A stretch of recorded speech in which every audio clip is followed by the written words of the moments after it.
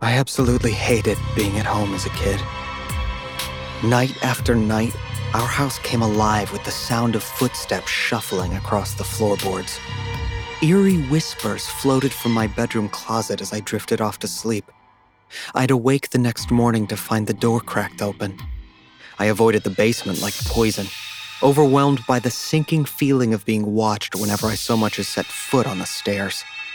Needless to say, I spent a good portion of my childhood hiding under a blanket. One summer night, a violent thunderstorm rolled through. The memory is vivid. Lightning streaked incessantly across the sky. Not the usual flashes of white and blue, but a bright, blinding green. The power went out. My father sent me to the kitchen for candles and a flashlight. As I crept down the dark hallway, something large and indistinct sprang from the bathroom door at the opposite end. A deep, throaty growl stood my hair on end.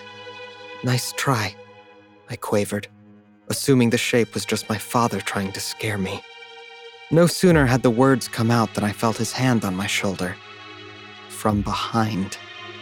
Without a sound, my father yanked me into the living room and slammed the hallway door. He'd seen it too. For what seemed like an eternity, the growling carried on as whatever it was paced back and forth behind the door. We huddled together on the living room couch all night, waiting out the raging storm and that god-awful noise from the hallway.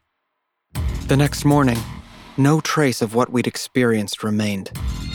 Life went on. We moved out not long after, selling the house to some cousins who planned to flip it for a profit. I kept in touch with them. They experienced their own share of odd things. Footsteps, scratching in the walls, loud thuds echoing from the basement bulkhead. They swore they could hear breathing from an unlit storage room near the stairs. Years later, when my father was battling cancer, he and I developed a habit of watching cheesy ghost hunting shows. Naturally, the topic of what we'd seen and heard that night came up. He dropped a bombshell on me. Our old house had once been a funeral home. In fact, originally my bedroom closet had been the elevator shaft through which bodies were delivered to the basement for embalming. And that hallway? It had once fed directly into the viewing parlor. Hi, I'm Jamie Markey. I'm Michael Tatum, and this is Ghoul Intentions, Hooray! The musical. Oh, not God. really. It's not. Yeah, one the day we're going musical. to do a completely musical episode. Won't that be fun? We will. And then you'll be like, please don't ever do that again. No, I Thank can't. you. We should title one day we should title one of our episodes Empty Chairs and Empty Tables, just because it's a good. That would be fun. It's the only song I That would like be from Les Mis. Speaking of Les Mis, that's my best segue because Brandon was in Les Mis. He was. Thank you to Michael Yes, Brandon, and he sang for empty reading chairs our and empty opening tables story. in that production. He did. So yes, thank He you for did, doing. yes. Thank you, Great babe. job. Thank you, babe, for doing the opener. That was That came from Reddit. User, I submit a string of letters and numbers, right? What is it? DSRI74. Sounds like a android from the Star Wars universe. But hey, they can have could be. spooky You never know. experiences too. That was a good, That's really right, cool that's story. right. Great job. Reworked a little Great bit job, Brandon. to lend itself to dramatic reading, but all the details are there. So awesome! Thank you for that Reddit submission. They probably Yes. don't listen to the show. Thank you for submitting Reddit to our eyeballs when we read it. And but yeah, and Brandon, Reddit's so good. It's creepy. The idea of living in an old funeral home fascinates me. I kind of. Mm-hmm. This is gonna sound morbid. I'm aware, but probably totally normal coming from me. I want to live in a funeral home at some point. I mean, if it's an old enough home, it kind of was anyway. It may not be a lot of different That's people true. coming But a place where they but- actually prepared bodies for burial, which well, Yeah. and again, if it's old enough, they probably did it there too. But yeah, I don't know. Yeah. Speaking of old enough. Right. Do you have So stories for us? I went to, we went to go get the girls. They're home. We have them for the summer Yay, again. the girls are back. We're all very happy. Yes. And so we thought we were going to go to Memphis again, but drama happened. I don't know. And we ended up having to go through Mississippi It's again. like and fucking we 2.5 usually more pick them up in hours out of your Meridian. way. Yeah, and well, I just hate. There's nothing to do in Meridian. So what we decided to do was stop in Vicksburg because, of course, we've talked about Vicksburg before because we drove through, I think, 2 years ago, and for Christmas, and we went to that big cemetery. We had such a great time. So I was like, surely there is somewhere fun to stay. And so I stayed at a bed and breakfast that it was pretty amazing. And it has several different rooms. And of course, it's from this old house. It's the Bear House, Baer, the Bear House Inn. Bayer. I guess that's Bayer. Or Bayer, Mayor, or Bauer. The Bear House Inn. See, Bauer, I would think. Oh, yeah, you're right. B-A-E. Yeah, okay. So, anyway, it is lovely if you get a chance to stay there. Please stay from there. The outside, in the picture you showed me, it looked, what did I say? I said it looks like someone took all the best parts from the Haunted Mansion in Disney World and the Haunted Mansion in Disneyland and like smashed them together. Yeah, and there are a bunch of places like that to stay in Vicksburg. I mean, you just drive and you're like, haunted. A lot of things built in the 19th century. And this was built and is on a haunted tour. They do a drive. And so we went and stayed, and I didn't really say anything at first. I wanted to see if anything would happen. And we stayed in this front room upstairs, so it had a bay window, this huge bed, and everything it seems very accurate. It's older, furniture and stuff like that. But there's AC and the running best water of both and stuff. worlds.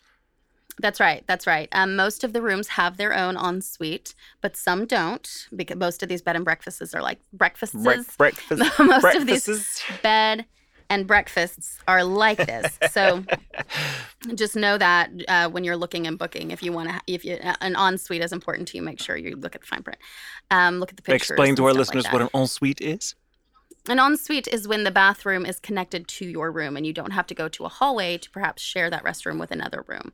So it's not college. Important to know, travelers. That's not what important to know. I don't want to live my life like that anymore. So, and that just is very common with bed and breakfasts. They because most of them are older houses and that were probably built before plumbing, so they were lucky to have one bathroom indoors.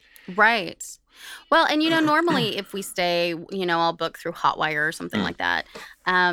And you stay at your Holiday Inn or, different Hampton Inn, Courtyard Express, stuff like that. That just is cheap and easy on the road. Yeah. And it's not much more.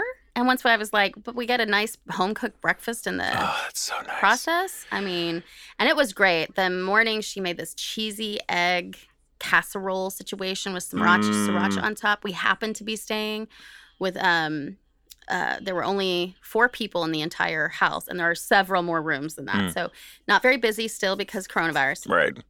And we socially distanced at breakfast, but the people sitting with us actually were from Dallas. Oh, wow. So that was kind of fun. Yeah, we talked about a lot. We actually talked about a lot.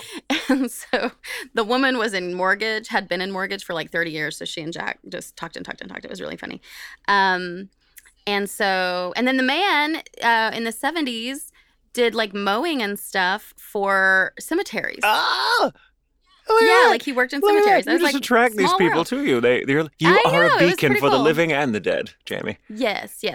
So the breakfast was really nice. Jack really liked the coffee. I didn't have any, but he thought it was excellent. Juice, the whole thing. They have 2 little kittens that stay outside that they kind of adopted. And so these little kittens that were playing around and thumping around. It was really cute.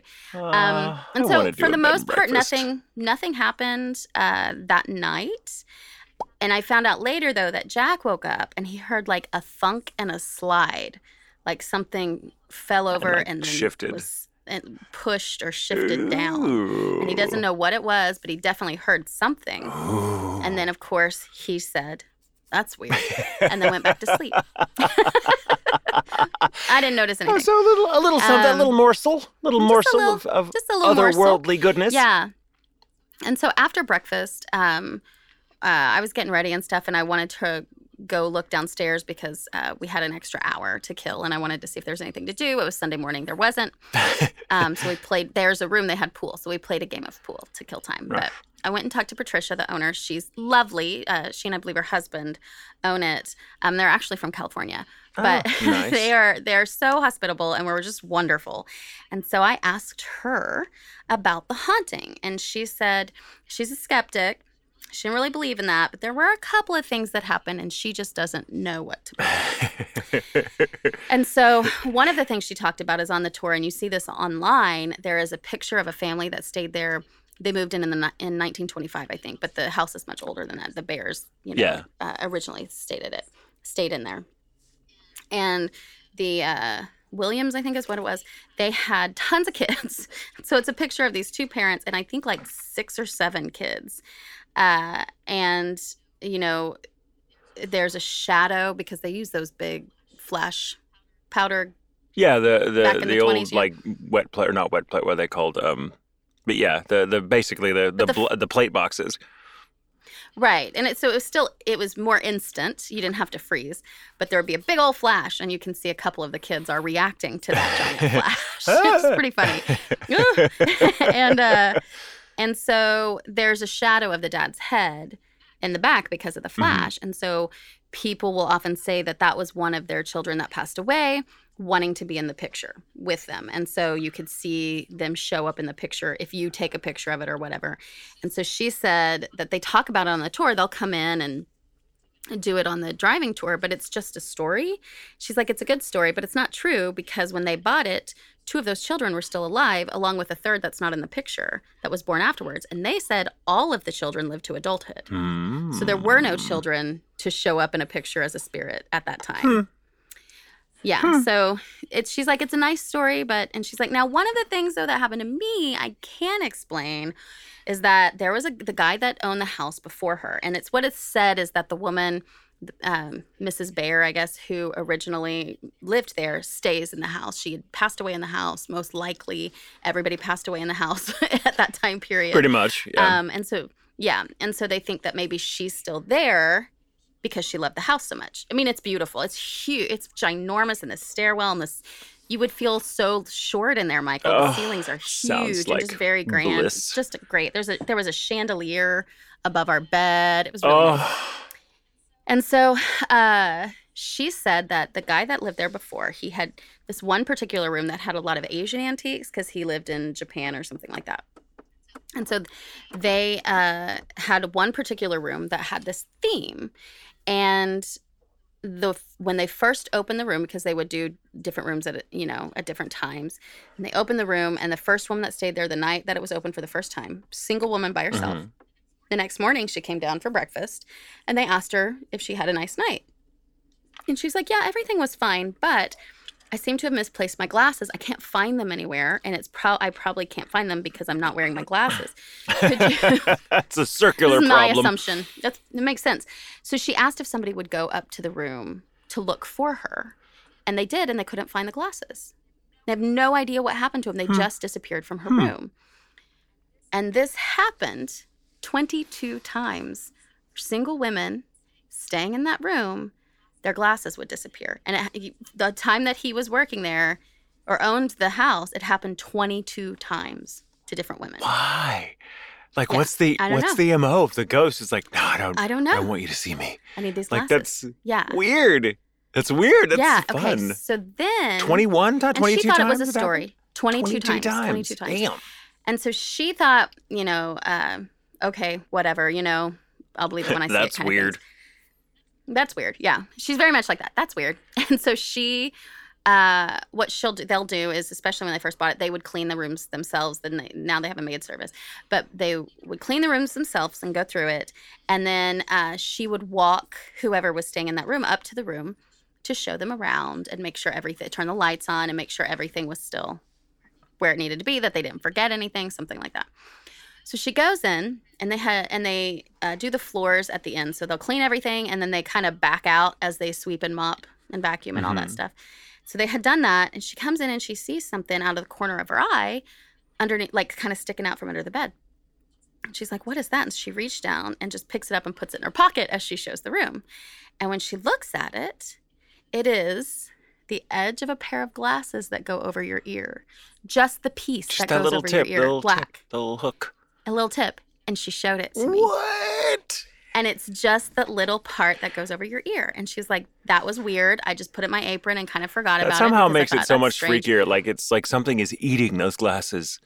Right. And then she said that not long after that, they had made a bed that had a cream comforter. Mm-hmm. So they made it. She goes in, she comes back, and right in the middle of the bed is a full side of a pair of glasses. They were gold-rimmed glasses, like the ear part all the way up, and it's like mangled by where the eye part would be, right? Like where the glasses part would be, but it's just the whole ear side. Weird. And it was just sitting on top of the bed, and she kept it, and she's kept them both. And she said, I kind of feel like maybe whatever the spirit is, if it's the woman, whatever, that she was taking away from that other guy. But I feel like, to me, she's giving it back. She's giving me gifts as a way of, like, approving. And also knowing I'm a skeptic, probably to be like, I'm here, but also you're doing a great job. So she feels like it's a comforting I don't know. thing. The fact that the glasses are mangled kind of makes it seem like a threat. I know, right? I'll but give if you they were glasses already back mangled to you, in the process one lens of at a time. Yeah. And I mean, and they looked everywhere for those glasses That's that disappeared. weird. They ended up having a psychic come in, and this was before she got it, but they had a ghost hunters come in, and they thought that there was a piece of furniture or something that was responsible, but they looked everywhere for these glasses, and they've never found them. Huh. But now I guess the house, she's like, I got 42 other sides of glasses I guess I'm going to find. So yeah, I thought that was a really good story. She's going to find like a trail of pieces of glasses, and they're going to lead to like a little box with a stick propping it up and a string. Mm-hmm. I'm so glad I asked her. Come on. She also had another story about some flowers that she had put onto the side, and someone else had brought them, and they didn't have room to get rid of them. So they're like, here, you keep them if you could throw them away from us, blah, blah, blah. So she was like, okay. And she put them onto this buffet just to get them out of the way. And then she thought, you know what, I'm going to put them on these end tables around the settee so that they'll look nice there. Yeah. A couple days later, she's like, oh, I should probably water those. She goes to water them, and they're gone. Never saw them. Mrs. Bear is no idea where they went. I like these flowers. These flowers are for loose women. Maybe that's what it is. So yeah, that's cool. So that was it. It was good. It was really nice though. But there are a lot of places you can stay. I highly recommend the Bear House. Their hospitality is exceptional. The food was delicious. I want to go. We had such a nice time. So if you're going through Vicksburg and you need somewhere to stay, it's also the halfway point from Dallas, I think, to Atlanta. So it's a good stopping point. I'll remember that. I haven't done 5 hours. Last time I've done a bed and breakfast was Garnish House in Cork, Ireland, with you and so Brandon, good. which is really nice. Yeah. It's not it's more of a, it wasn't as fancy. Like the rooms weren't as fancy, but the breakfast, worth it. And if there were any ghosts, there was no room for them, so we didn't see any. No, yeah, these rooms are nice and big. That's what I want. I want a nice big, I don't know, I want a mansion. That's just a thing. There's elbow room. There's ceiling room. Oh, I love it. Yeah, it's really any nice. room that makes me feel small, I want to be a part of. Before I went, and we were talking about this, for listeners, I was telling Michael that we need to get like a van. I totally get now why my grandparents had this big van, because their friends would go stay places. I was like, we could get a Ghoul Intentions van. It'll be like the Mystery Machine. Yeah, that's right. Yes. That's right. Oh my God. We can play cards on the way. Oh my God, yes. I love it. Yeah. So anyway. Okay, so we can get into the show. Yeah. so we should kind of preface this by saying, so that's all the ghosts you're going to get this episode. For the most part, because we decided to swerve a little bit today. Well, maybe. Because we decided to swerve a little bit today and focus on a different area of paranormal concern. What's our title today, Jamie? And what's the rationale of our title? Well, our title is it's No Names and No Fingerprints. And that, ladies and gentlemen, comes from the lyrics to Men in Black. God, you really tortured that out. You were like, and it comes from... Where does it come from? Where does it come from? The lyrics to Men in Black. Here come the Men so in Black. So Jamie is going to start us off today with turns out we're going to be talking about a very different Men in Black. They're nothing like the movie. Yeah, they're not the good guys. Not at all. A lot of the lyrics are about them being the good guys. Yeah, that is not. Yeah, the that truth. movie took some creative license with the mythology, let us just say. Yeah. But so Jamie's going to start us off with some, what were you doing? You're doing like a list of... So we know that the Men in Black are usually... It's a lot of supernatural. It's a lot more than I was expecting. When I got into this research, I went down this total fucking rabbit hole and was like, holy shit! Okay, The whole idea of of them being government agents is just the tip of the iceberg of a very weird iceberg. A lot of where with eyes. We know, iceberg. Eyes inside of triangles. I just see like a glacier that's made out of eyeballs, and I don't like it. I feel like we could find artwork somewhere on Tumblr. Anyway, sorry. I thought it's important. A lot of times Men in Black are associated with UFOs specifically. Yes. That's where we hear it the most. Especially in the modern era. In the modern era. So what I wanted to talk about are some of the important UFO sightings. It's not all of them, the true but some landmark. ones that are some big landmark ones, some impactful ones that are important to know if you are talking about aliens or evidence and stuff like that. Yeah. Okay. So, please. And then I will go into the history of the Men in Black, and which is long. And just to give you guys a heads up, the Men in Black thing is going to be at least 2 parts, at least. That's right. So today is only going to be part 1. Uno, but mine's a whole list of like 7 things. Okay, one entire list of not everything. So that's what I'm going for. Just to get us in the mood. Okay, so of course my references are Wikipedia. Ding ding, number 1. Ding ding ding ding. And then actually everything I got, I took from history.com. Nice. Several articles written by Christopher Klein, Stephanie Waldeck, and Robert Shapiro. So these are my important UFO sightings. Number 1, America's very first UFO sighting. Do you know when this was? I do. Okay. 1947? Nope. No? What? Maybe. Oh, wait. You're going back. You're way back. Okay, sorry. See, I think of. Okay, sorry. Go on. Not modern. John Winthrop led the first large wave of colonizers from England in 1630 and served as the governor of the Massachusetts Bay Colony for 12 of its first 20 years.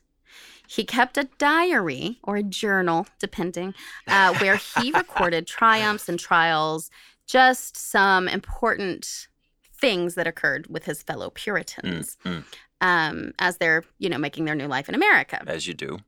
Well, on March 1st of 1639, he recounted an event that had unsettled the English settlers. See what I We're now the unsettlers. They were unsettled settlers. So Winthrop wrote that earlier in the year, James Everell, a, quote, a sober and discreet man, and 2 others had been rowing a boat in the muddy river, which flowed through swampland and emptied into a tidal basin in the Charles River, when they saw a great light in the night sky, where, when it stood still, it flamed up and was about 3 yards square, the governor reported. When it ran, it was contracted into the figure of a swine.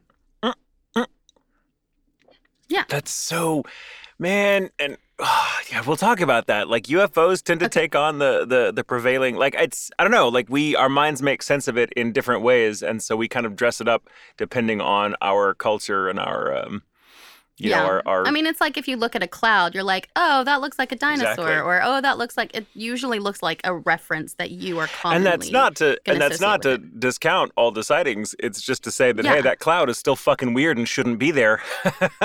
But we see what we see. So... over the course of 2 to 3 hours, the boatman said that the mysterious light ran as swift as an arrow, darting back and forth between them and the village of Charlestown, a distance of approximately 2 miles.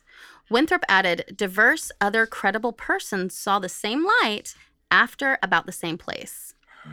The governor wrote that when the strange apparition finally faded away, the 3 Puritans in the boat were stunned to find themselves 1 mile upstream, as if the light had transported them there. Oh. These men had no memory of their rowing against the tide, although it's possible they could have been carried by the wind or a reverse tidal flow. The mysterious repositioning of the boat could suggest that they were unaware of a part of their experience. Some researchers would interpret this as a possible alien abduction if it happened today. Writes Jacques Vallée. Oh, Jacques Vallée, yes. I love that guy. Chris Aubeck in Wonders of the Sky, Unexplained Aerial Objects from Antiquity to Modern Times. It's been speculated that the lights could have simply been an ignis fatuus, which is a pale light that can... It's a fart. It's a gassy fart. It's a pale light that can sometimes... It's a cosmic fart. It appears over marshland at night due to the combustion of gas from decomposing organic matter. That's where they think a lot of, what are they called? Will-o'-the-wisps? Celtic. Will-o'-the-wisp, yeah. Or will-o'-the-wisps are, or they think that sometimes that's what Swamp they are. gas. However, according to the report, the light was not rising from the swamp, but shooting across the sky. So maybe not the gas so much. Yeah. 5 years later... a similar sight returned to Boston. In Winthrop's journal, he documented on January 18th, 1644, the following, quote, about midnight, 3 men coming in a boat to Boston saw 2 lights arise out of the water near the north point of the town cove, in form like a man, and went at a small distance to the town and so to the south point, and there vanished away. End quote. A week later, he added another strange event that had been witnessed over Boston Harbor. Quote, a light like the moon arose about the northeast point in Boston and met the former at Nautle's Island, and there they closed in one, and then parted, and closed and parted diverse times, and so went over the hill in the island and vanished. Sometimes they shot out flames and sometimes sparkles. This was about 8 o'clock in the evening and was seen by many. About the same time, a voice was heard upon the water between Boston and Dorchester, calling out in a most dreadful manner, boy, boy, come away, come away. And it suddenly shifted from one place to another a great distance, about 20 times. It was heard by diverse godly persons. Remember, they're Puritan. Yeah, so about 14 days after, the same voice... He's godly. He's sober. Right.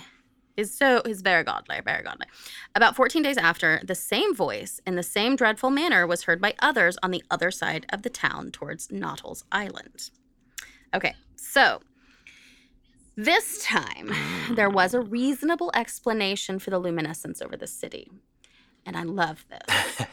The governor noted that the bizarre spectacle was seen near the location where a vessel captained by John Chaddock had exploded months earlier after a sailor accidentally ignited gunpowder aboard the ship. Oops. Chaddock had not been aboard at the time, but the blast killed 5 crew members. Winthrop noted that the rescuers had recovered the bodies of all the victims except for the man believed responsible for the calamity, a sailor who professed the ability to communicate with the dead and who was suspected of murdering his master in Virginia. The hand of the devil was thought to have taken possession of the body, and it was the haunting voice of the sailor's ghost that was said to have accompanied the strange vision.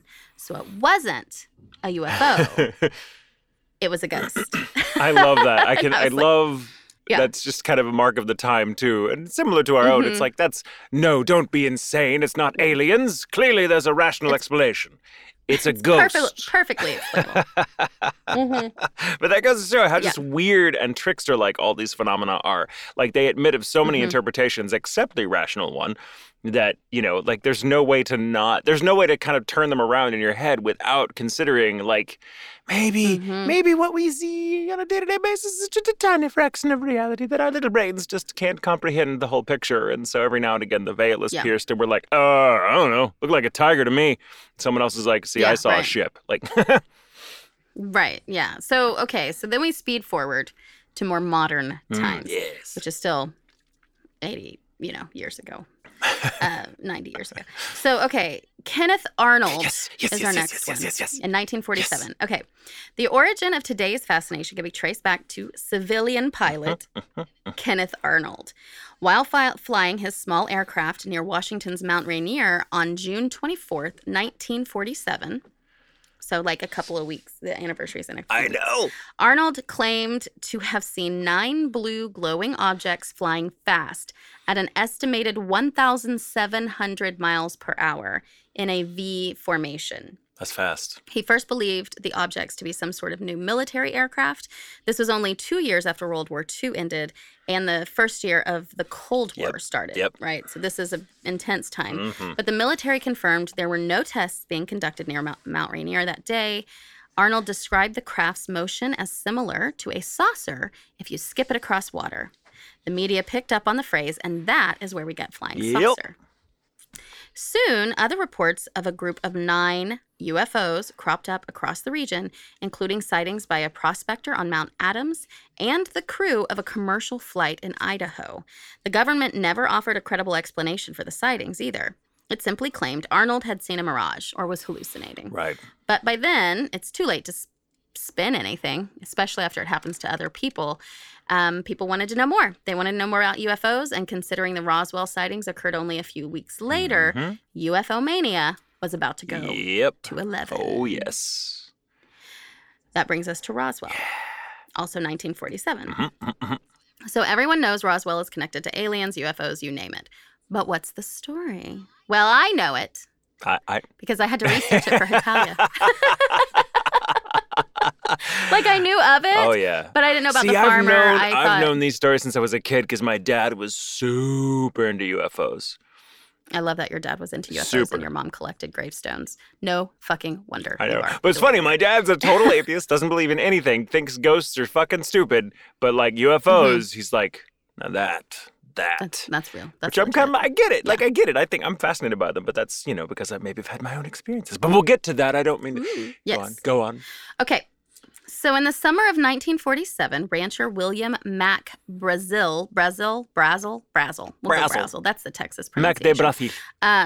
Mac Brazel discovered mysterious debris in one of his New Mexico pastures, including metallic rods, chunks of plastic, and unusual papery scraps. Mac reported the wreckage like a good goddamn American. Soldiers from the nearby Roswell Army Air Force Base dutifully came to retrieve the materials. The military reported the debris was from a downed weather balloon, but the news had already written their headlines that the debris was from a downed flying saucer. Flying and then falling saucer. Flying and then falling saucer. A UFO.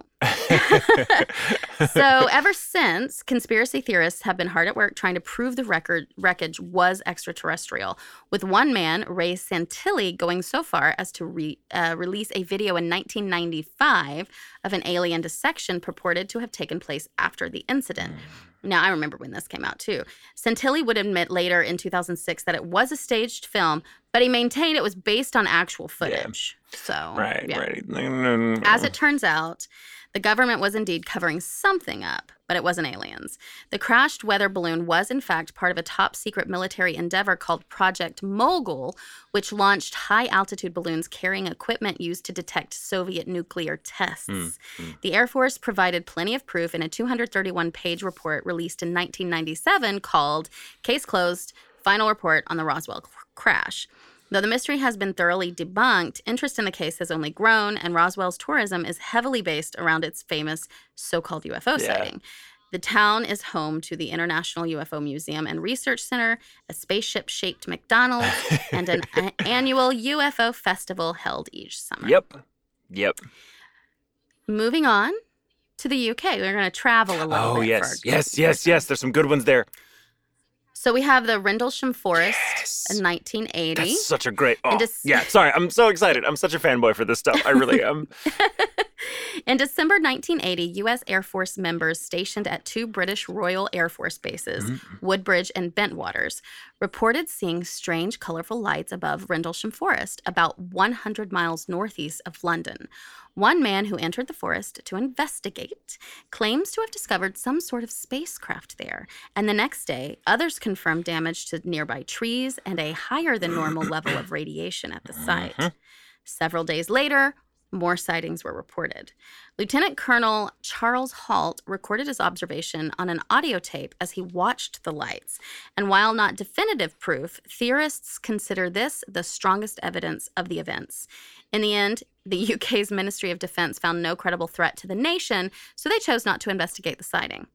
Much like Roswell, UFO tourism is a big deal in Rendlesham Forest, and there's even an official Rendlesham UFO trail that visitors can hike where a model of the reported spacecraft has been recreated. It's a really good story. Like we'll have to like one point, like I might do like a lengthy breakdown thing because the Rendlesham Forest one is one of the best examples of like that's like Roswell, but it's probably real, whereas Roswell isn't. Right, Roswell isn't. Yeah, this one's probably. Yeah. It is their Roswell, but with actual. But with like, it's reports. Yeah.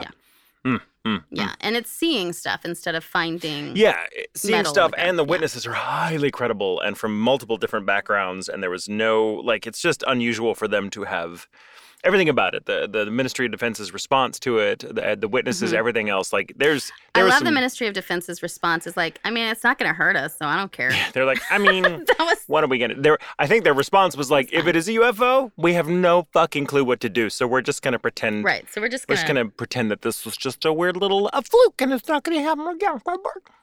Yeah. And then we have the Belgian wave, 1989 to 1990. Yep. At the end of November 1989, citizens of Belgium reported seeing a large triangular UFO hovering in the sky. But beyond the visual sightings, no evidence was found of any UFO's existence. A few months later, in March 1990, new sightings of multiple objects were reported, confirmed by 2 military ground radar stations. 2 F-16 fighter jets were sent out to investigate the anomalies, and though the pilots could not see anything visually, they were able to lock onto their targets with radar. But the UFOs moved so fast that the pilots ended up losing them. Some 13,500 people are estimated to have witnessed this incident, making it one of the most widely experienced UFO sightings of the modern era. The Belgian Air Force had no logical explanation for the activity, but it acknowledged that an unknown activity had taken place in the air. Again, the Belgians reached out to the UK's Ministry of Defense to investigate further, but once they determined that the incident was not hostile or aggressive, they stopped the investigation. Yeah, there's some point where these official investigative bodies have to go, there's nowhere to go with this, so we just have to be like, case closed as far as we're concerned.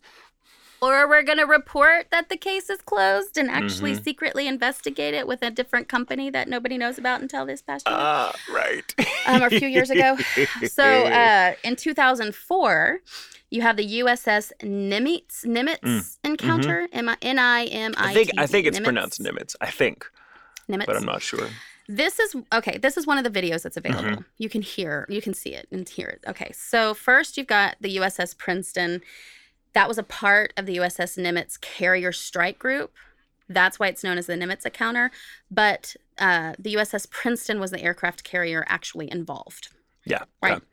So on November 14th, 2004, the USS Princeton noted an unknown craft radar 100 miles off the coast of San Diego. For 2 weeks, the crew had been tracking objects that appeared at 80,000 feet and then plummeted to hover right above the Pacific Ocean. When 2 FA-18F fighter jets from the aircraft carrier Nimitz arrived in the area, they first saw what appeared to be churning water, with a shadow of an oval shape underneath the surface. Then, in a few moments, a white tic-tac-shaped object appeared above the water. It had no visible markings to indicate an engine, wings, or windows, and infrared monitors did not reveal any exhaust. Black Ace's Commander David Fravor and Lieutenant Commander Jim Slate of Strike Fighter Squadron 41. Strike Fighter Squadron 41. It's easy. It's a cover band. It's a cover band for Led Zeppelin. Right. But they only do some 41 songs. They do it in a Led Zeppelin style. Okay. So they attempted to intercept the craft, but it accelerated away, reappearing on radar 60 miles away. Ugh. It moved 3 times the speed of sound and more than twice the speed of the fighter jets. Then we go into I love it. I love it. The next I love video. this shit so much. The East Coast Go Fast video. So this is a video that was leaked in 2017 along with the news of the Advanced Aviation Threat Identification Program. It was a video that revealed an encounter between an FA-18 Super Hornet and an unidentified flying vehicle, because that's what they say now. They say vehicle instead of object. They don't want to be a UFO. It's a UFV. So if you hear UFV, it's a UFO. But they're like, I guess we could say it's a vehicle. Somebody's probably riding in it. Okay. So, seen along the East Coast on a Raytheon Advanced Targeting Forward-Looking Infrared Pod. Let me say that again. Raytheon's a company. Yeah, Raytheon. Yeah. Advanced Targeting Forward-Looking Infrared Pod. Okay. It's an ATFLIR. It's the latest boutique gift item for 2020. Right. You can get it on Sharper. And just for an extra $100, you can have it engraved. Sorry. Right. The craft was very much like that one seen by the USS Princeton, which was in 2004. Again, this is 2015. Mm-hmm. They saw a fast-moving white oval about 45 feet long without wings or exhaust. The pilots tracked the object at 25,000 feet above the Atlantic Ocean as it flew away and simultaneously rotated on its axis. No explanation ever emerged. So you have all the way from things that are completely debunked to things that happen currently. That was 5 years ago. There's stuff that has happened since then that they don't know. Like the footage that came out just a few weeks ago of the thing. Yeah, and that footage was released from the military of these other ones that have been leaked in 2017. Yeah. Hey, guess what? What? It's our one and only commercial. I love that. It's new. I love that we only have one commercial and it's for us. Yeah. It's new for June. So this is for our Patreon. We're going to try to make this one shorter than last time. So we can get to the good shit. So we can get to the good stuff. But please join our Patreon. We appreciate everyone who has already joined. If you can, we appreciate any support so that we can remain commercial-free. Commercial free. For the podcast. So that means no commercials except for this one for the podcast. You guys really help us, and we really, really appreciate it. We have a Discord that's available depending upon the tier. You can go to patreon.com/ghoulintentions to find out those different tiers. If you choose the Discord tier, we have 2 Discord chats per month. Yes. We'll have, what days are those, Michael? This month, it'll be June 16th for the Phantasms, correct? Or no, no. That's sorry. June 16th will be the All Skate, and as we like to call it, where everyone on the Discord can come and ask us questions. And the one for the Phantasms will be June 30th. That's both times will be at 7 p.m. Central Standard Time. That's right. And it should be a blast. It should be. So if you want to join the Discord chat, you have to be on one of those Discord tiers. I think they start at $8, but you can join several different types of tiers. So go check that out. Please support us. We appreciate everybody who is so supportive. And don't forget to continue sending your stories to ghoulintentions.com on the menu. Thank you so much. Thank you. Which is just so something's going on, and that's not to say that there aren't also like the hucksters and fucking humbugs in like there are in any crowd, but like clearly some shit's going on. Like there were the Mexico City sightings in the 90s, where just about as many people as in the Belgian flap saw for weeks on end. Like, it was a huge fucking thing. And, like, there's just, there's clearly something going on. And no one really knows what it is yet. Like, I don't, and the whole alien abduction thing, that kind of caught on as well. And that's a rather extreme example of the route you can go when you look into these things. And I'm not sure what I think about the alien abductions. For the most part, I think they're probably explainable as psychologically. But it's interesting how the typical UFO experience and your typical, insofar as there's anything typical about it, abduction experience, like, they have sort of ancestors in ancient stories that, like, that genre of human experience has been around for at least as long as recorded history, but our explanations for it change. Like, so what are considered among aficionados alien abductions today were the fairy abductions of 200, 300 years ago, or so on and so forth. And that's you mentioned the researcher Jacques Vallée, who was one of the big dudes that, like, went into this going, like, yeah, I think there's clearly something more going on, that these aren't physical craft necessarily. There's something else going on here. They're real, but not necessarily, like, the explanation isn't that they're aliens from another world just kind of, joyriding around Earth. It's something else. And that's what fascinates me, is, like, my dad and I had a lot of points of contention on this topic, because my dad was the belief that they're aliens and they're coming here. He didn't really believe in abductions, but he definitely believed in UFOs and thought they were piloted craft. And I'm a little different. I think there's something else. I think there's something more ethereal about them. But that gets me into my subject. Shall I? That was a little introduction. Yes. So, in talking about the Men in Black, I'm absolutely fucking convinced we're going to get a knock on our door. It'll be my door. They'll knock on my door, not yours. Yeah, because they have to get past security in my building. But they can do that, apparently, without much of a problem. So there's a ton of sources, and I'm just going to mention the main ones. The first one being a book called The Real Men in Black by Nick Redfern, a case book on the Men in Black by Jim Keith, They Knew Too Much About Flying Saucers by Gary Barker, Flying Saucers and the Three Men by Albert Bender, who we shall have a lot to say about in this particular segment, and Secret Rituals of the Men in Black by Alan Greenfield, whose name has come up before in our podcast when we were talking about the Kentucky Goblins and the underground stuff and the Hellier Kentucky story.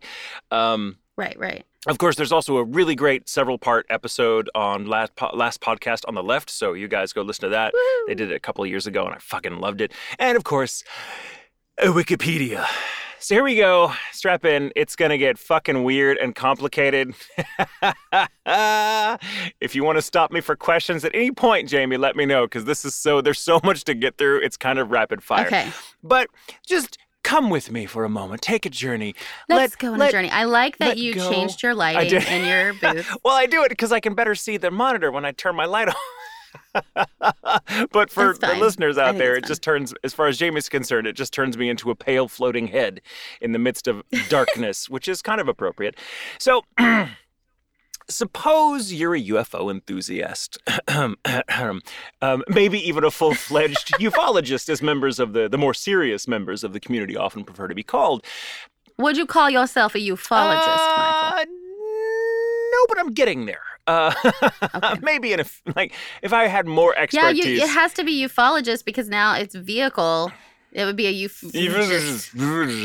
feel like maybe the tendency to call it UFVs now is just to kind of take the wind out of the sails of the ufologists. Like, yeah, what are you going to call yourself now, fuck-ups?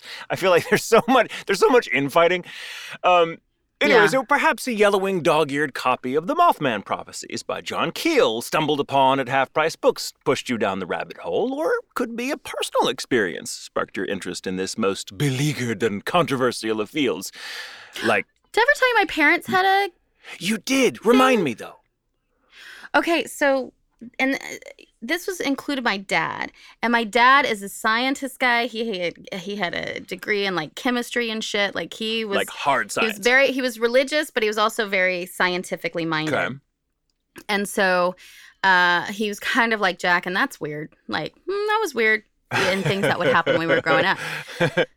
But he told this story too, and to hear him talk about it, I was like, "Oh shit!" You know what I mean? So, They were driving home, and we lived out in the country. And as they drove, there was this not cylindrical, a flat, round thing floating in the air, about 100 feet in the air. Holy shit! And it was at an intersection. My mom was driving, and my dad got out, was hanging out of the window, which I could totally picture him doing, to see if he could hear anything. They couldn't hear anything. He was kind of waving his arm around because they were under it to see if there was anything holding it up. There was nothing. It had different light colors that were kind of rotating around it.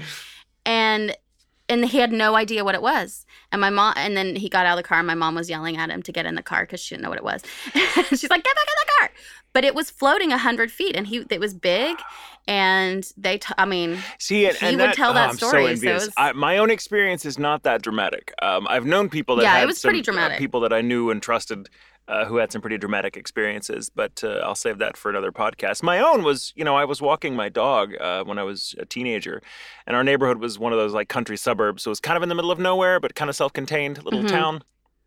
And so we had a pretty good view of the night sky at the time because there wasn't a lot of light pollution. And I was walking my dog, Lady, my Cocker Spaniel, and I just happened to look up and I saw this weird contrail. It was like a luminous contrail, which is not unusual to see. But at the head of it, there was this weird kind of glowing red light that was surrounded by a little circle. Not a little, but clearly a very big circle. So I was like, what the fuck is that? That doesn't look like a plane, but maybe it's some optical illusion. And then I'm watching it going, and it's going at a pretty good clip. I can't tell how far away it is, but it's clearly way, way up there. And I'm thinking to myself, well, clearly that's a plane, and there's just some optical illusion in the atmosphere that's giving it that halo effect around the head. But then it went behind the fucking moon. And I was like, oh, okay. And then it just disappeared. It went behind the moon and I didn't see it emerge. So I was like, oh, okay. And so I've been looking for answers ever since, or at least validation that I'm not completely out of my fucking mind. Now, suppose further, Jamie, that you join a homespun UFO research group that shares in your curiosity. Lord knows there's no fucking shortage of them. Odds are before long you'll extend the scope of your interests to include things like missing time, shadow people, cattle mutilations, government cover-up, shapeshifters, time travel, cryptozoology, alien abductions, blah, blah, blah, blah, blah. The fucking works. The fact is, it's very difficult to avoid overlap in the pursuit of all things Fortean. One phenomenon inevitably brings you to at least a dozen others, each weirder and more contentious than the next. Side note, incidentally, the name Fortean means relating to or denoting paranormal phenomenon, and it comes from a gentleman more than worthy of note for our podcast. Charles Hoy Fort, the full name, was a frustrated fiction writer from turn-of-the-century Albany, New York, who gave his talents over to cataloging anomalies generally scoffed at by the scientific community of his day, things that cast the prevailing zeitgeist of progress and logic into rather serious doubt. Things like strange aerial lights, animals raining down from the sky like Old Testament plagues, psychokinetic abilities, spontaneous human combustion. These are just to name a few. His body of work, which are some massive tomes, like one of them is called Lo, another is called The Book of the Damned, represent a smorgasbord of oddities and marvels going back millennia, and they paved the way for all who followed in his footsteps. Fort was, in effect, a gadfly to the rational-minded status quo. What the Dadaists and Surrealists were trying to do in the art world, Charles Fort was going full on trying to do with the highfalutin white coats of his day, literally dogging them with reams of inconvenient data that they'd just be like, oh, no, it's swamp gas. And it was really funny. He pissed so many people off by being like, but what about this? But what about that? I mean, cool theory, bro, but what about this? It was great. His work not only inspired generations of sci-fi writers, he, for example, coined the term teleportation, it single-handedly birthed the field of modern paranormal research. And these days, true to Charles Fort's consummate trickster spirit, and we shall have to do an episode about him because he's one of my favorite weird people, the study of things like UFOs inevitably bleeds over into the study of aliens, into the study of inexplicable weather patterns, esoteric philosophies, psychic ability, blah, blah, blah, blah, blah. I mean, down and down and down it goes, as Jamie and I well know. Piercing the veil of... and anime and video games. Yes. Piercing the veil of one strange incident that tests the limits of belief will almost always lead you, if you're willing to go there, to a whole secret history of human experience, a confrontation with all the ideas and belief systems, quote-unquote, respectable society has long cast off. It's utterly daft. It's also a lot of fun. But the fringe isn't just staunchly resistant to established categories. It looms in manifest opposition to the very notion of established categories, which means, as far as being a seeker in this field is concerned, in for a penny, in for a pound. Take that left turn, and sooner or later you are on the double-decker expressway to high strangeness. Trust me. It's not always easy to know where to draw the line when looking into this kind of stuff. That said, there are, as it happens, some notable benchmarks along the way to help indicate something like progress. Not all of these benchmarks are pleasant. Among Forteans, a visit from the dreaded Men in Black, or MIBs for short, has become something of a well-worn trope, even a badge of honor, despite there being little agreement as to what exactly the Men in Black are. Theories range from government agents to evil thought forms engaged in spiritual warfare and just about every goddamn thing in between. Evil thought forms, man. Tulpas, that's a and band. We will get into it. Fortunately for our purposes, there is at least some uniformity in what the Men in Black are said to do. Indeed, their modus operandi appears as consistent as their attire. Well, you know the drill. Some conspiracy nut on the brink of a major breakthrough gets a knock at the door in the dead of night. 3 pale, cadaverous gentlemen stand on the threshold. They wear Homburg hats, wraparound sunglasses, loafers, thin neckties, every thread black except for the crisp white shirts beneath. And before our protagonist can say a word, the mysterious trio has pushed its way inside, makes it... Are you going to talk about their Botox face? Oh, yes. And they make it evident they've been watching. They've been watching, and they don't like what they see.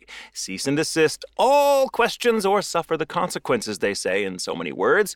If the protagonist bristles at this command, the Men in Black make some shocking display of power that settles the issue right then and there. They, it is clear, can inflict harm however and whenever they want. This visit is just a courtesy. The menacing, black-clad troika with weird Botox faces then slips out into the night like ghosts, leaving the protagonist deeply unsettled and questioning whether or not it's time to throw in the towel. And I just want to And that's just kind of the general narrative of the Men in Black experience. Yeah. I want to talk about their faces. I want to go back to their Botox faces. If you've seen any of the pictures, it's not just a little, Botox is fine. No judgment if you're doing some Botox. Hey, we all got to do what we got to do. If you are going to put so much in your face that you can no longer move it, and I know a couple of people who have done this, and I don't recommend it. It looks so uncomfortable. It does. It looks uncomfortable, but they can't move their faces. That, can you imagine a trio of people that are not on some, Desperate Housewives type show, reality show, that are just in your house doing that? I once was Christmas shopping or decoration shopping, and was at this warehouse, which is well known for being, let's say, a lot of Karens shop there, and I happened to overhear and see one such Karen who was having a fit about some damn detail who God only knows, and poor thing had so much Botox in her face. And she was an older woman. I mean, she was probably in her 60s or 70s even, but she had so much Botox in her face that she looked like the elf on the shelf she was bitching about. It was kind of perfect. And I thought, oh my God, I couldn't take her anger seriously because she was still smiling despite herself. Right. I was like, oh, it's so uncanny. But it is, that uncanny valley. Where your smile and your frown look the same because it doesn't go up or down, it just goes back. Yeah. Yeah. And your eyes eyes are so bobbed out of your head because your face is so pulled back that you just look terrified. Right. Yeah, and that's a combination of Botox and over facelifting. Yeah. So that's that thing where possibly you can't close your eyes all the way. Oh God. Have you ever seen anybody like that? It's and then their lid turns almost inside out at the bottom. And then their hairline is pulled back. God. I don't understand. Have you ever seen anybody who has a beard beard line behind their ear? That's awkward. Just Just, everything in moderation, folks. Everything in moderation. Anyway, moving on. Okay, sorry. The idea of 3 of those types of people in my space. Yeah, one is quite terrifying. enough. Yeah, that's more than enough. Let's not even have one. The Men in Black story is familiar to anyone who's flipped through the splashily titled pages of some book on UFOs from the 50s, especially. That was the time. And they've even made a few appearances on this podcast here and there. Listeners may recall Mary Hyre, the hard-nosed small-town journalist from Point Pleasant, West Virginia, so instrumental to John Keel's foray into Mothman territory circa 1967. I picture Mary Hyre to be someone a lot like you. Like her relationship to John Keel was probably a lot like ours. I love this woman. She used to write, just to kind of recap it, she used to write an article or an editorial piece called Where the Rivers Meet. And when in the beginning of 66, 67, all this huge UFO flat was going on, even before the Mothman sighting started, she was cataloging the shit out of them. And of course, that brought her to John Keel's attention, and she became kind of a fellow investigator with him in Point Pleasant. And so her story is fascinating. She was just cool. And she took no shit from anyone. Keel relates Mary Hyre's encounter with the Men in Black in detail. One evening, a bizarre little man in an ill-fitting black suit waddled into Mary Hyre's office and awkwardly probed her for information about the recent UFO flap she'd been collecting data on. The man's complexion was odd, his mannerisms stilted. He struggled to speak in full sentences and kept circling back to the same dead-end talking points. Mary indulged the stranger, because she'd never seen him before, and Mary fucking knew everyone in Point Pleasant, for a while, but eventually made it clear he needed to buzz off. Before leaving, he became fixated on a ballpoint pen on Mary's desk and asked if he could have it.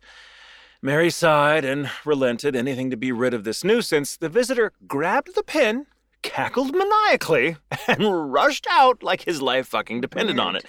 Mary shook her head and went back to work, but couldn't quite shake the feeling that this encounter had been something of a veiled threat. In fact, at one point, he had asked her, what would you do if someone told you to stop looking into UFOs? And her response had been a characteristic, tell them to go to hell.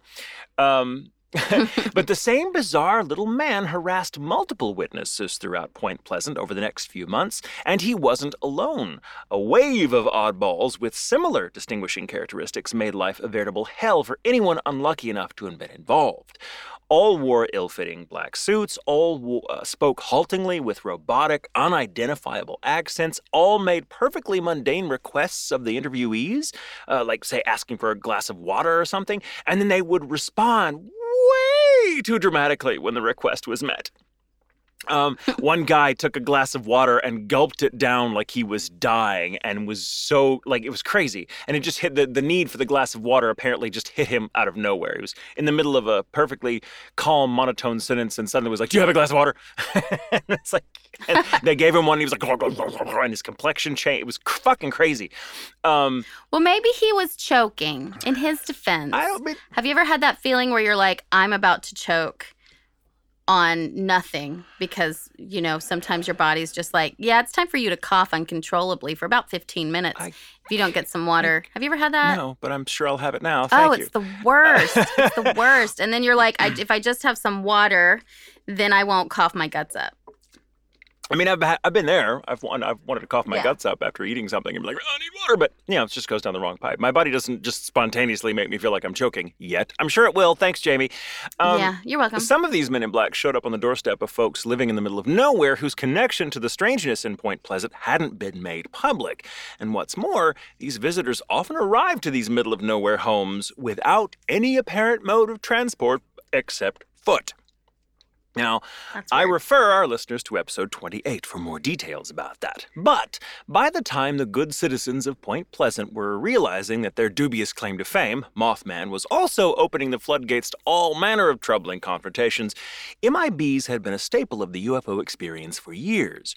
Properly speaking, the MIB phenomenon, at least in connection to UFO sightings, begins with a peculiar young man named Albert Bender. When I was reading about him, I couldn't help think of Bender from Futurama, and it made me laugh. Right, yeah. Raised Protestant in Duryea, Pennsylvania. I hope I'm saying that right. YEA.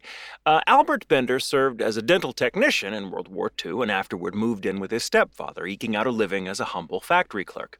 For Bender, writes Nick Redfern in his book The Real Men in Black, it all began with excitement and intrigue. But his story ultimately became dominated by horror, paranoia, and ill health, leaving behind a trio of cold-hearted, darkly dressed figures that have systematically, mentally tortured whole swaths of the population since. Now, love it. It's not fair to label Albert Bender antisocial, though you may be tempted to think that about him when I tell you what I'm about to tell you.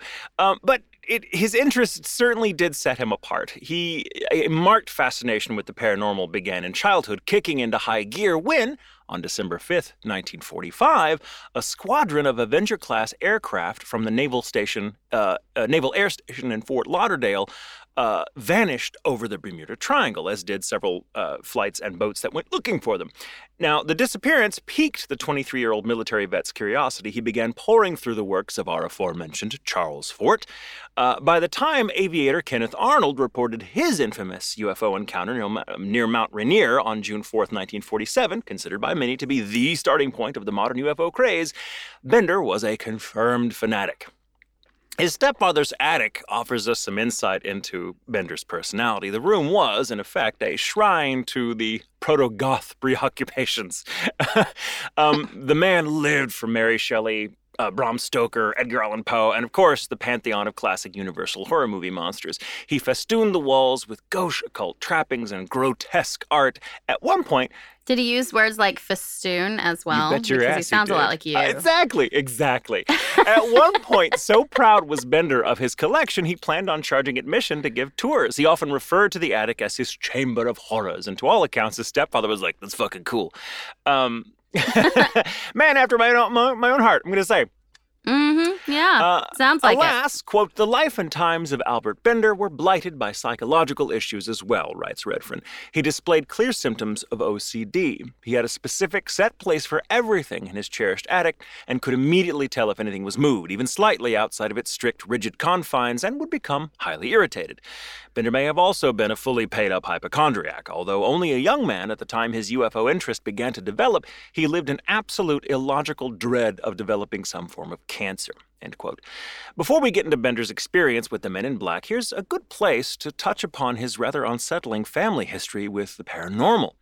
As a child, one of Bender's cousins had been plagued by the horrifying specter of a woman in black.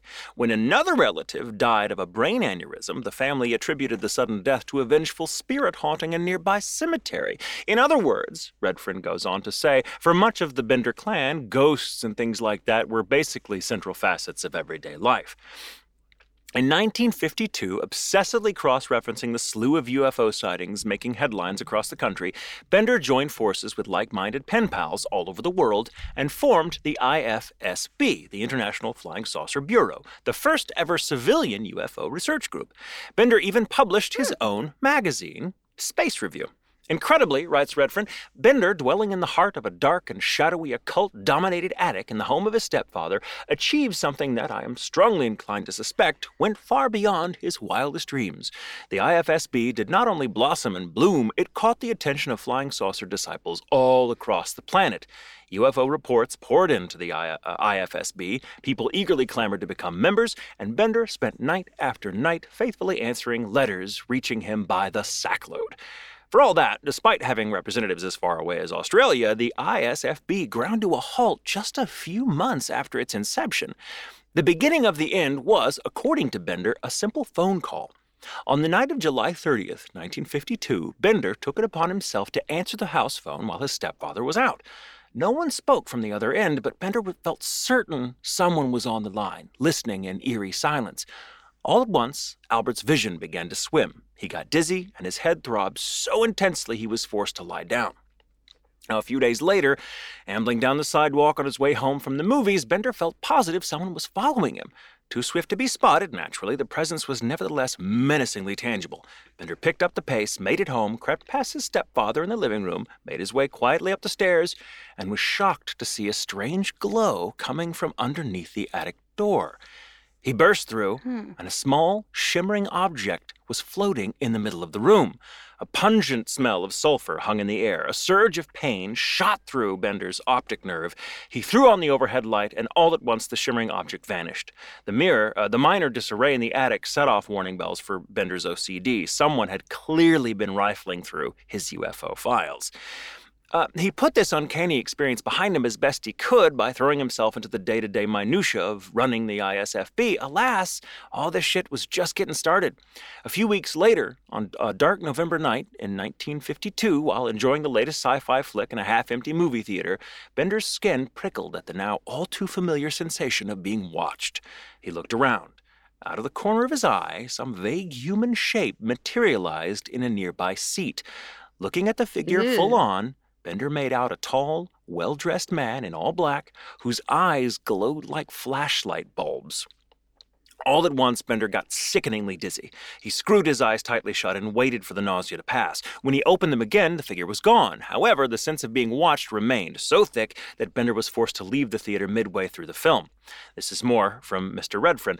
Through the next few months, Bender's dizzy spells continued. Brief manifestations of dark-suited entities plagued his days and nights. Alarming outbreaks of poltergeist activity occurred in the attic. Brimstone-like odors proliferated, sometimes for days, and he began to develop intense migraine-like headaches. It was at the height of this mental and physical torment, midway through 1953, that 3 men dressed in black treated Bender to the worst of all his varied visitations. Here come the I'm going to try not to the whole time, but... You're holding on. I'm so proud of you that it took you this long to get there. Now, here we run into a bit of a problem with consistency. There are 2 versions of the Men in Black story that Bender experienced. The more spectacular version appears in Bender's own book, Flying Saucers and the Three Men, which he published in 1962, some 11 or a decade almost after closing down the ISFB. But according to friend and fellow IFSB member Gary Barker, the experience was a bit more down to earth, although just as unsettling. Between putting the kibosh on his beloved IFSB in 1953 and the publication of his book, Bender's story seemed to change drastically, at least as far as we know. The version told to Barker, described in his book, They Knew Too Much About Flying Saucers, says Bender was simply accosted by 3 black-suited men who warned him off the further research into the UFO phenomenon, and the implicit purpose had been to assess whether the IFSB was some kind of Soviet front, which, to be fair, at the time was something the U.S. government would have been worried about. Because with all the UFO flaps going on, the first thought of most government officials would be like, is this the Soviets? Are they testing shit? What's going on? So anyone, and this was also at the time J. Edgar Hoover was still in charge of the FBI, and anyone that was different or nonconformist was considered a likely candidate to become a communist. And so they started looking into these little homegrown UFO groups because they thought that's really weird. We need to keep an eye on it. So Barker's version of this story is, he said, Bender told me that these guys were basically FBI. But there's reason to doubt that Barker's version of the story is entirely accurate. Either way, the encounter shook Bender so badly that he shut down the IFSB at once, though he did add this tantalizing cliffhanger to the final issue of Space Review. Quote, "We would like to print the full story, but because of the nature of the information, we are sorry that we have been advised in the negative. We advise those engaged in saucer work to please be very cautious." End quote. Now, it's worth noting here that apart from Barker, who we must take at his word, Bender declined to discuss his encounter with the MIB for 9 years. For some reason, he told Barker everything. Now, and Barker's version of the story may well be colored by his own run-in with an actual FBI agent on August 28, 1953. The agent in question, who did show Barker his credentials, interrogated him for hours about the IFSB. According to the agent, a Florida man had suffered an epileptic fit and been admitted to St. Mary's Hospital in Palm Beach. On his person were found several ID cards from the IFSB, printed and mailed out by Bender himself. Barker hemmed and hawed, assuring the agent the organization was just an innocent network of UFO aficionados. Satisfied, the agent left. Barker fired off a letter to Bender immediately, which inspired, he said, Bender to open up to him about the MIB experience. Now, the version that Bender gives us in Flying Saucers and the Three Men, that was published almost 10 years later, goes like this. On a humid night in August 1953, Redfin writes, he was busy in the attic, where else, hard at work on the October issue of Space Review when a strange feeling overcame him and the now familiar strong odor of brimstone saturated the room. A floorboard suddenly squeaked, which Bender immediately recognized as coming from an enclosed section of the attic adjacent to his own room. Bender opened the door and, to his complete and utter terror, was confronted by the very same glowing-eyed entity that had very nearly scared the life out of him months earlier, late at night, at the local cinema. The manifested man in black silently motioned Bender back into the confines of his room. He did as he was told. Bender could now see that two nearly identical figures had materialized and were following dutifully behind the first. Their clothes were black, their shoes were black, and even their Homburg hats were black. All three were even wearing black gloves, as if to deliberately accentuate the unsettling MIB imagery even more. Slowly, step by step, they closed in on Bender, rather like huge spiders bearing down upon an unfortunate fly caught in some monstrous Lovecraftian web. The three men then carefully formed a circle around Bender and placed their hands on his shoulders. Bender was suddenly rendered numb and passed out. Now, here's where it gets really weird. Was he healed? Because it seems like maybe... Bender claimed to have come to in a faraway subterranean layer below the icy surface of Antarctica. Yeah, you heard me. Miles beneath the frozen tundra, aliens, he said, plied him with all kinds of weird knowledge, from esoteric philosophy to the secrets of interdimensional tech. I won't try to spell it out here. Bender's copious tome is really crazy, and if you want to go read it yourself, do so. Just be prepared to have your eyes rolling a lot. To give you an example, though, according to him, aliens come to Earth in search of a fuel source cultivated from seaweed. Yep. After chatting with these new friends, Bender was transported back to his attic and given a stern warning by the men in black. Quote, "You are charged to keep our secret. We do not wish to take extreme action, and you will find that you will often consider giving away some part of this information. When you get such thoughts, you will be reminded of the consequences by headaches, which will be unbearable to you. At such times, beware of more serious conditions we can bring about." Insane as it sounds, and it is insane, there's some evidence to suggest Bender isn't just making shit up. There may even be the tiniest grain of truth to the more elaborate version of this story, dolled up though it is with absurd details from some half-remembered fever dream. Now, the symptoms attending Bender's experiences, visual distortions, dizziness, smells, strange lights, are consistent with migraine and some forms of epilepsy. The poltergeist activity, if we take it at face value, and I think we can, may have been the result of what paranormal researcher Dr. William Roll calls recurrent spontaneous psychokinesis. Meaning that you're psychologically, if you're in a really rough place, sometimes things can happen and you could accidentally move shit with your mind without knowing it. But to you, it just looks like it's being moved by an outside force. That's William Roll's explanation for poltergeist activity. It's not an entity, so to speak. It's you doing it, and you somehow, mind-matter connection. And to muddy the waters even further, we have to understand that Bender wasn't the only UFO researcher visited by the Men in Black in 1953 before his story became generally known. And while we tend to think of the Men in Black as just agents or FBI, the weird shit that happens around them suggests otherwise. But I will save that part for next week, because then shit gets real fucking weird. So that's just a taste of the beginning of the Men in Black myth in the modern era. Crazy shit. If a man in black comes to your door, don't give them water. Or don't give them anything. Okay. Don't give them a pen. I won't. I shan't.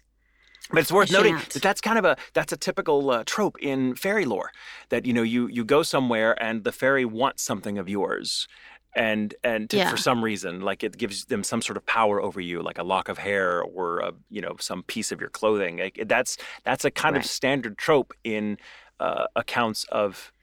It's for spell casting, obviously. So yes, hopefully we won't be visited by the Men in Black ourselves. Would be great if we just wrap this up next week by saying part 2 is canceled. Right. If that's what happens. Well, that's what's really funny about the Men in Black when you come to think about it. Like half the time their MO doesn't seem to fucking work, because we still hear about all these stories. But there's a theory about that I'll get into next week. Okay. All right. Great. Awesome. I love it. I can't wait. I can't wait. Thank you, Jamie. Thank you. All right. Well, thank you, everybody, for listening. Yes. I hope that you are also dying for the next episode. And don't get visited by the Men in Black as well. If you do, tell us about it. Like, Men in Black, if you're listening, we'd rather you didn't. Okay? Yeah, leave our listeners alone. And us alone. Leave it. Mostly us. If you bother our listeners, don't make them forget anything because we need the content. So if you've ever been visited by Men in Black, please let us know. Or if you have any extreme plastic surgery stories, please let us know those too. They're both creepy, but in different ways. Oh, yeah. Uncanny Valley. Oh, man. I want to become a plastic surgeon so I can open up a practice and just call my clinic Uncanny Valley. I love it. I think that's perfect. Why not? Hidden Valley Ranch, Uncanny Valley Ranch. I just see ranch being in there, and I don't like that. Okay, so send us your stories at ghoulintentions.com. Apologies for this episode coming out a little late. We're just a little behind. We had a lot going on this past week. So, the world's crazy. Yeah, the world is crazy. And so, yeah, send us your stories, ghoulintentions.com. The Patreon is, patreon.com/ghoulintentions. I think our first chat is tonight. Yes. It will probably be over by the time this comes out, though. We hope y'all made it. We're late. We hope you enjoyed it. Hee hee ha ho ho. But thank you guys, everyone, for your support. Stay safe. Stay sane. And remember, it's okay to sleep with the lights on.